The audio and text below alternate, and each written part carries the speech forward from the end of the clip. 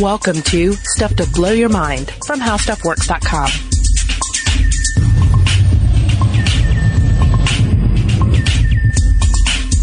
Hey, welcome to Stuff to Blow Your Mind. My name is Robert Lamb. And I'm Julie Douglas.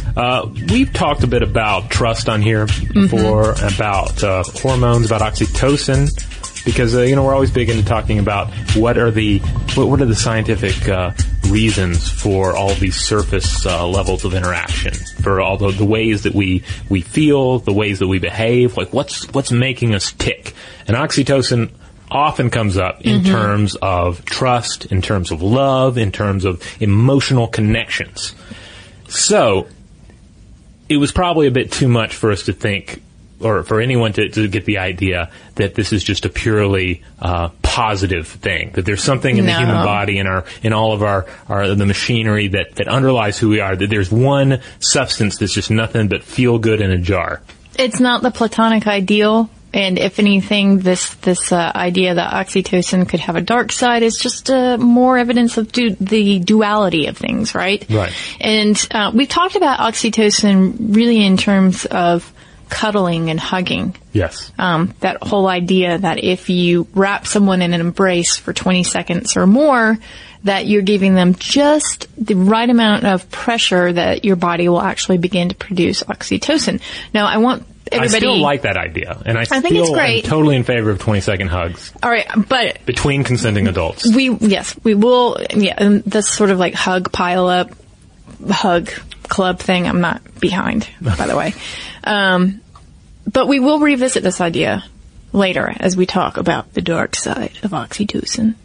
So, where do we get this idea that oxytocin is this super feel good drug? The thing is, we can kind of lay this at one individual's feet for the most part. One Dr. Love, one Love Doctor. Yeah. An individual who you've seen on TED Talks up there with his microphone preaching the word of oxytocin and making a very compelling argument, as individuals who give TED Talks, at least the more recent ones, often do. You totally buy into it, and you're like, yes, the feel-good hormone, the mother hormone, the hug hormone, the kiss hormone, let me have some of that. Yeah, and we'll talk about Dr. Paul Zak, a.k.a. the Love Doctor, in a moment. But I wanted just to mention that oxytocin is an extract from the human posterior pituitary gland, and it was discovered in 1909 when the British pharmacologist Sir Henry H. Dale found that it could contract the uterus of a pregnant cat. And of course, that's another way in which oxytocin shows up, right? Not just in cuddling or, acts of lovemaking, but also in cat experimentation. Cat experimentation and basically mammalian birth, right? Yeah. According to Ed Young, though, we have taken oxytocin as the sort of panacea for all ills, and we'll talk more about that with regards to Paul Zak. But I did want to say that the hormone is found in everything from octopuses to sheep, and its evolutionary roots stretch back 500 million years. And for decades, animal studies have shown that oxytocin is important for social interactions. So, for example, if you block the hormone, monogamous voles will actually become more promiscuous and neglect their newborn lambs if they don't have access to that oxytocin. So you could see how it would be informing our ideas of connection, bonding, love, and even in the whole sort of birth and death cycle that we have, these notions about how we go along here in society. Yeah, all these social animal interactions that we inevitably have all of these additional emotional layers that we wrap up in as humans. At the scene of each crime, oxytocin. So, that's the thread that runs through all of them. So, of course, we end up focusing on that. And then as it's reported and championed, it increasingly becomes seen as this magical feel-good elixir that flows through us. You're right, because there are accounts of being released when you tweet something.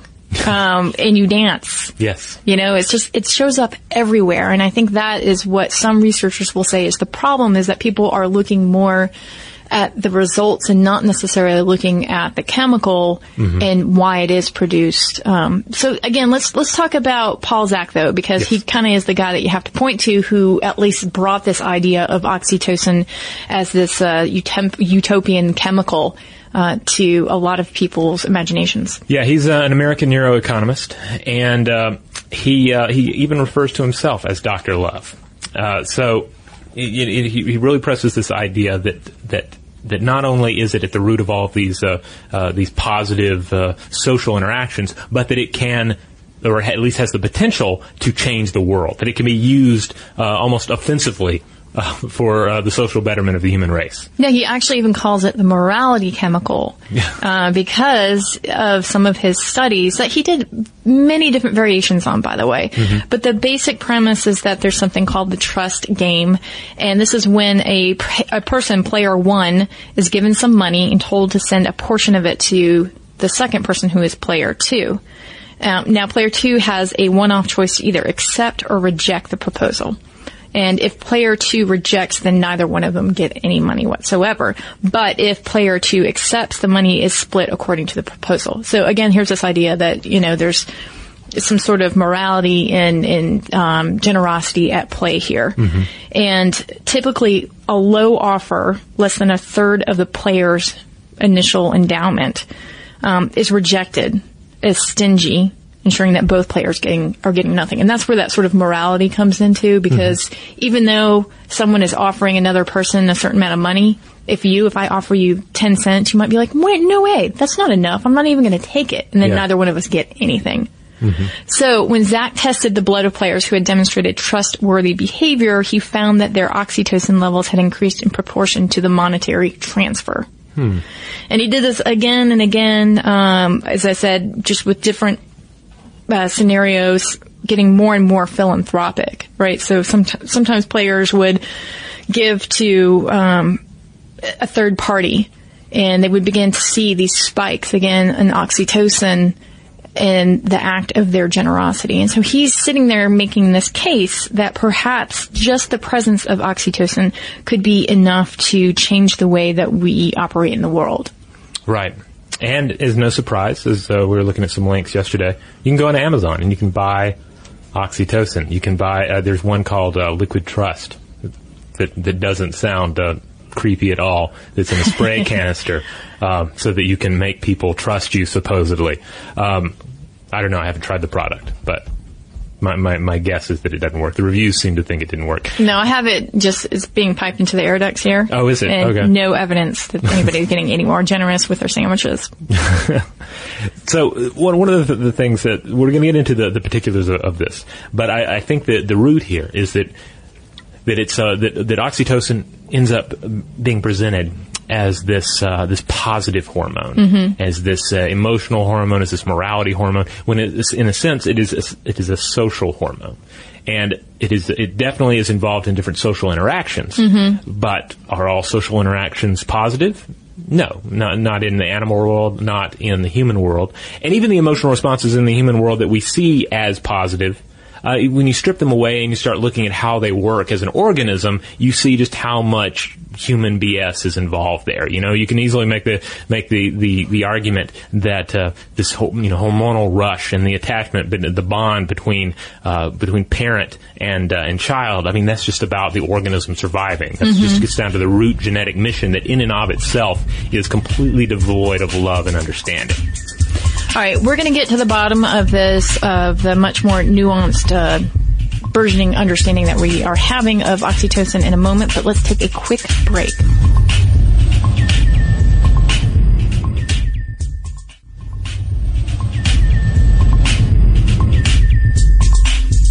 All right, we're back. Let's talk about oxytocin and how it actually has been showing up in studies is taking on a far different role. I'm talking about envy and Schadenfreude. Yes. Now, envy, of course, we've discussed in detail. We did a whole episode about it during our exploration of the 7 deadly sins. Envy is when you see something that you want, or you see something in another person, and maybe you don't even want it, but you just sort of detest that it's there. You might even just want to destroy it. But you have this intense negative response to something in somebody else or of somebody else. And then there's Schadenfreude. Well, that's when something unfortunate happens to another person, and inside you sort of celebrate when you see or hear about it, right? Yes.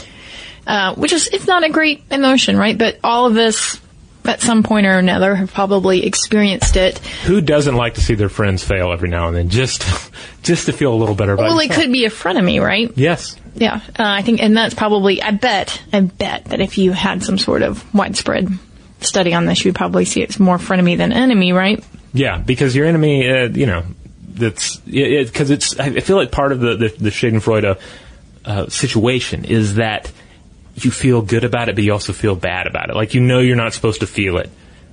Where you don't really feel Schadenfreude about a bitter enemy, falling in defeat. That's more just, the pure victory of overcoming your adversaries. Well, that might be a clue as to why oxytocin plays a part in Schadenfreude, because if you think about it, as you said, oxytocin is really the social hormone. Right. If you feel closer to someone that you know, then perhaps you're not going to dwell in that arena of emotions.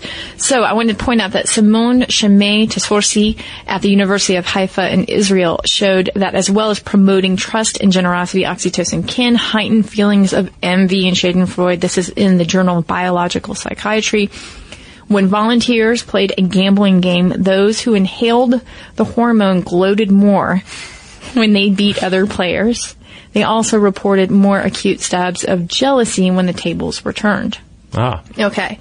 Now, that gets us into more of this, again, social construct here, and you think about how we treat one another and how we are sometimes biased when we make decisions because of the relationships we have with people.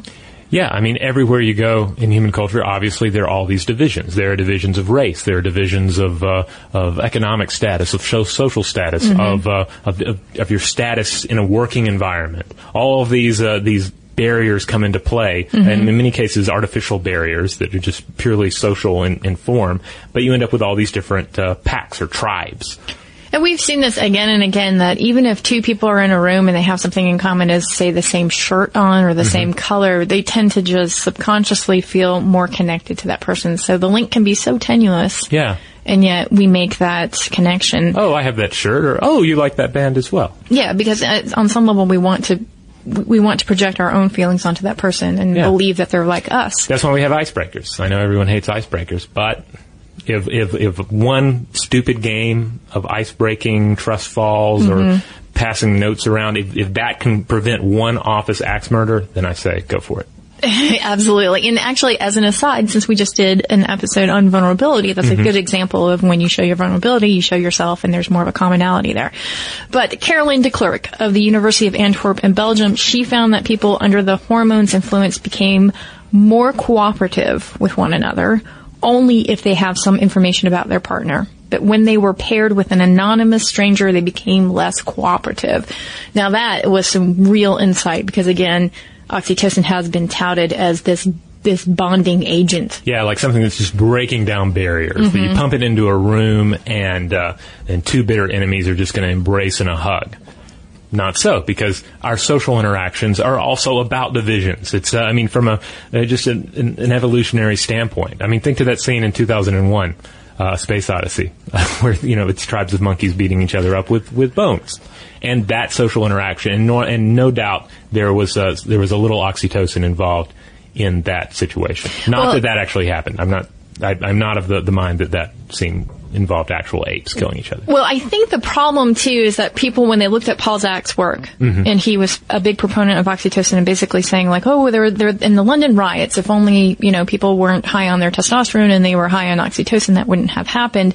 People said, no, that's a cultural thing that went on. It had to do with economics. It had to do with education. There's so many different factors involved there. And Paul Zach kept saying, well, no, I don't think so, because our results are coming from the chemicals which are measurable in the blood, and that's far more accurate than, say, fuzzy images from a brain scan. We think that there's more hard evidence. But I don't think that he or some of the researchers at that time really took into account the cultural aspects. And I wanted to mention that Hee-Jung Kim of the University of California in Santa Barbara found that in South Korea, where it's usually a faux pas to sort of burden your friends with any of your problems, he found that people who were certain carriers of this gene, how to explain this? We've talked about this before, actually. There are some people who have an A variant of this gene and some people have a G variant. And basically it helps dock the oxytocin So the receptors, you're going to have much more oxytocin flowing through you if you have this G variant of this gene. So this is where we get into the people who are genetically huggers and hug addicts. Yeah, we were talking about this, hug addicts. People who are hugging all the time, they might be needing a fix because they really like that oxytocin. Well, what this researcher found is that the people who are the hug junkies, or who should be the hug junkies, actually sought solace far less than their non-caring variants. Mm-hmm. And that at the end of the day, it's the social trait. It's the social sensitivity, and it's not, this idea that you're responding to oxytocin is not determined by biology, but by culture. And here's a good example of people who are acting in a certain way, even though biologically you should say, those are the people who are going to seek solace most often. Now, of course, mindset plays a huge role here as well. And if we look at the research from Jennifer Bartz from the Mount Sinai School of Medicine, she found several responses that depend on a person's mindset showed that socially secure people remember their mothers in a more positive light after inhaling oxytocin, while anxious ones remember their mothers as less caring and more distant. So in that brief example, you can see how the oxytocin, yes, it's having an effect on the individual, but it kind of depends on the mindset, the existing wiring or the existing plumbing when you pump this stuff in. Yeah, she actually showed that oxytocin hinders trust and cooperation among people with borderline personality disorder. So again, it cannot be this reductionist, like you just give someone some oxytocin and they're going to cooperate. Yeah, you can't just get that bottle of liquid trust and just start hosing people down thinking that it's going to universally have this positive effect on them. Right, because you have the cultural aspect to it, and then you just have the mindset. So some people actually may act in ways that are counterintuitive to this whole social bonding situation. And that brings up this question of why. Why would oxytocin act in those various ways? And much of that is still a mystery, but there are a couple of theories. So back to Bartz. Now, she would say that the key to understanding what the hormone does is really in talking about its function, rather how and where it shows up. And there are a couple of theories out there. Oxytocin could help reduce anxiety and fear, or it could simply motivate people to seek out social connections, which would account for a rise in trust and cooperation in some people, but also explain why oxytocin sniffers gravitate toward others resembling themselves, and why people who fear social rejection are not necessarily better off with more of the hormone. So if you have anxiety in someone and they get a dose of oxytocin and their fear arousal is heightened, then that's just sort of playing to what they're already experiencing right now and helping them to what they think battle is, these threats. We're going to take one more quick break, and when we come back, more on this exciting topic.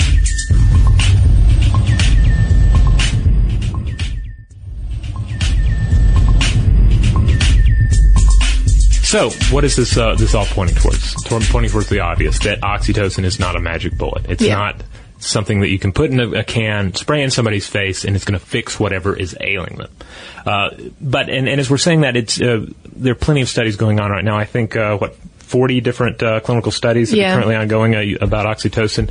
And they're exploring it with a more nuanced understanding, for the most part, of what oxytocin is. So we're hoping to get a better understanding of how it works and how it is engaging in all of these social interactions. And there's the possibility that we will learn how to better treat certain conditions with oxytocin. Right. Like a lot of those clinical trials are looking at autism and schizophrenia, because the idea is if you give a child who is autistic a dose of this, that perhaps he or she will heighten their ability to connect, to bond, which is one of the things that when you look at the autism spectrum, there's sometimes a lack of that. But researchers are saying, don't go online and get the spray. Yes. First of all, the concentrations aren't going to be enough to really do anything. And second of all, if you look at these other findings that say that it can heighten, this envy, this schadenfreude, these other sort of antisocial aspects of it, we're not certain how that's going to play out with people who might have autism or schizophrenia. So, let the research continue on that so that they can get a better picture of it. Yeah, because to a large extent, each individual's wiring, each individual's plumbing is a little different. and sometimes dramatically different depending on what's going on there neurologically. So spraying one person down with oxytocin and spraying another one down, potentially vastly different effects. So... Yeah, and and I understand. Do not try it at home. And I do understand how, and one level, it's sort of disappointing because of its associations with all the sort of kitten and rainbows existence. Childbirth, breast milk production, cuddling. But it's a chemical, and it's far more complex. And we, above everything, we want science to give us these silver bullets. We want science to say, here's the vaccine for this. Here is the treatment that fixes this. Here is another way that we can address something that is wrong with an individual or even with us as a species. Well, I was going to say, I wasn't actually going to bring this up, but you and I have talked about this before. TED, the conference, has come under fire sometimes because it does deliver these big ideas and sort of silver bullets, solutions. And some people have said that it can be sort of reductionist in that way. And Paul Zach's TED Talk is really great and it is really uplifting. But at the end of the day, humanity is much messier than that. Yeah. So there you have it, oxytocin. We've covered it before. Now we've covered it a little more, and this time we've added a little darkness to our discussions of it. So take that with you as you observe yourself either engaging in a 20-second hug or feeling the seething envy as you look at your friends in your Facebook feed. You know what I'm going as for Halloween? What are you going as for Halloween? An aggressive oxytocin hugger. Oh, see, doesn't that totally recast your idea of hugging now? Yeah. Yeah, like a junkie. Like I just need my fix. I need my fix, and I envy everybody else who gets the hugs, and I don't. There was a recent. I will be hugged.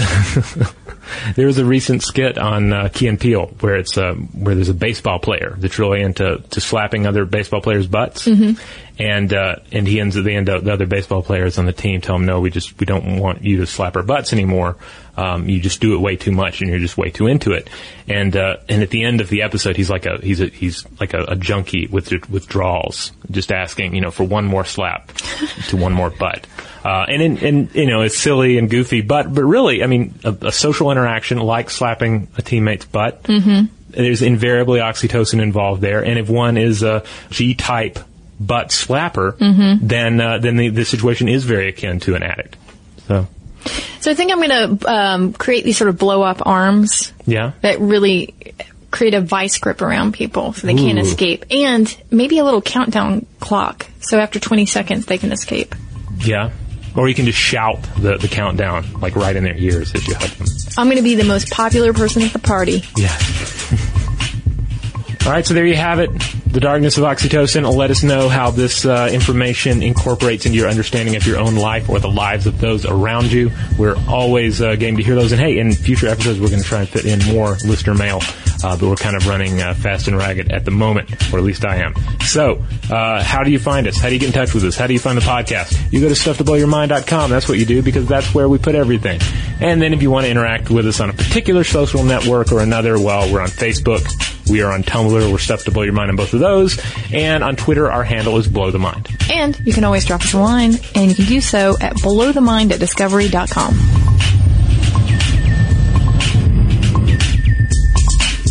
For more on this and thousands of other topics, visit howstuffworks.com.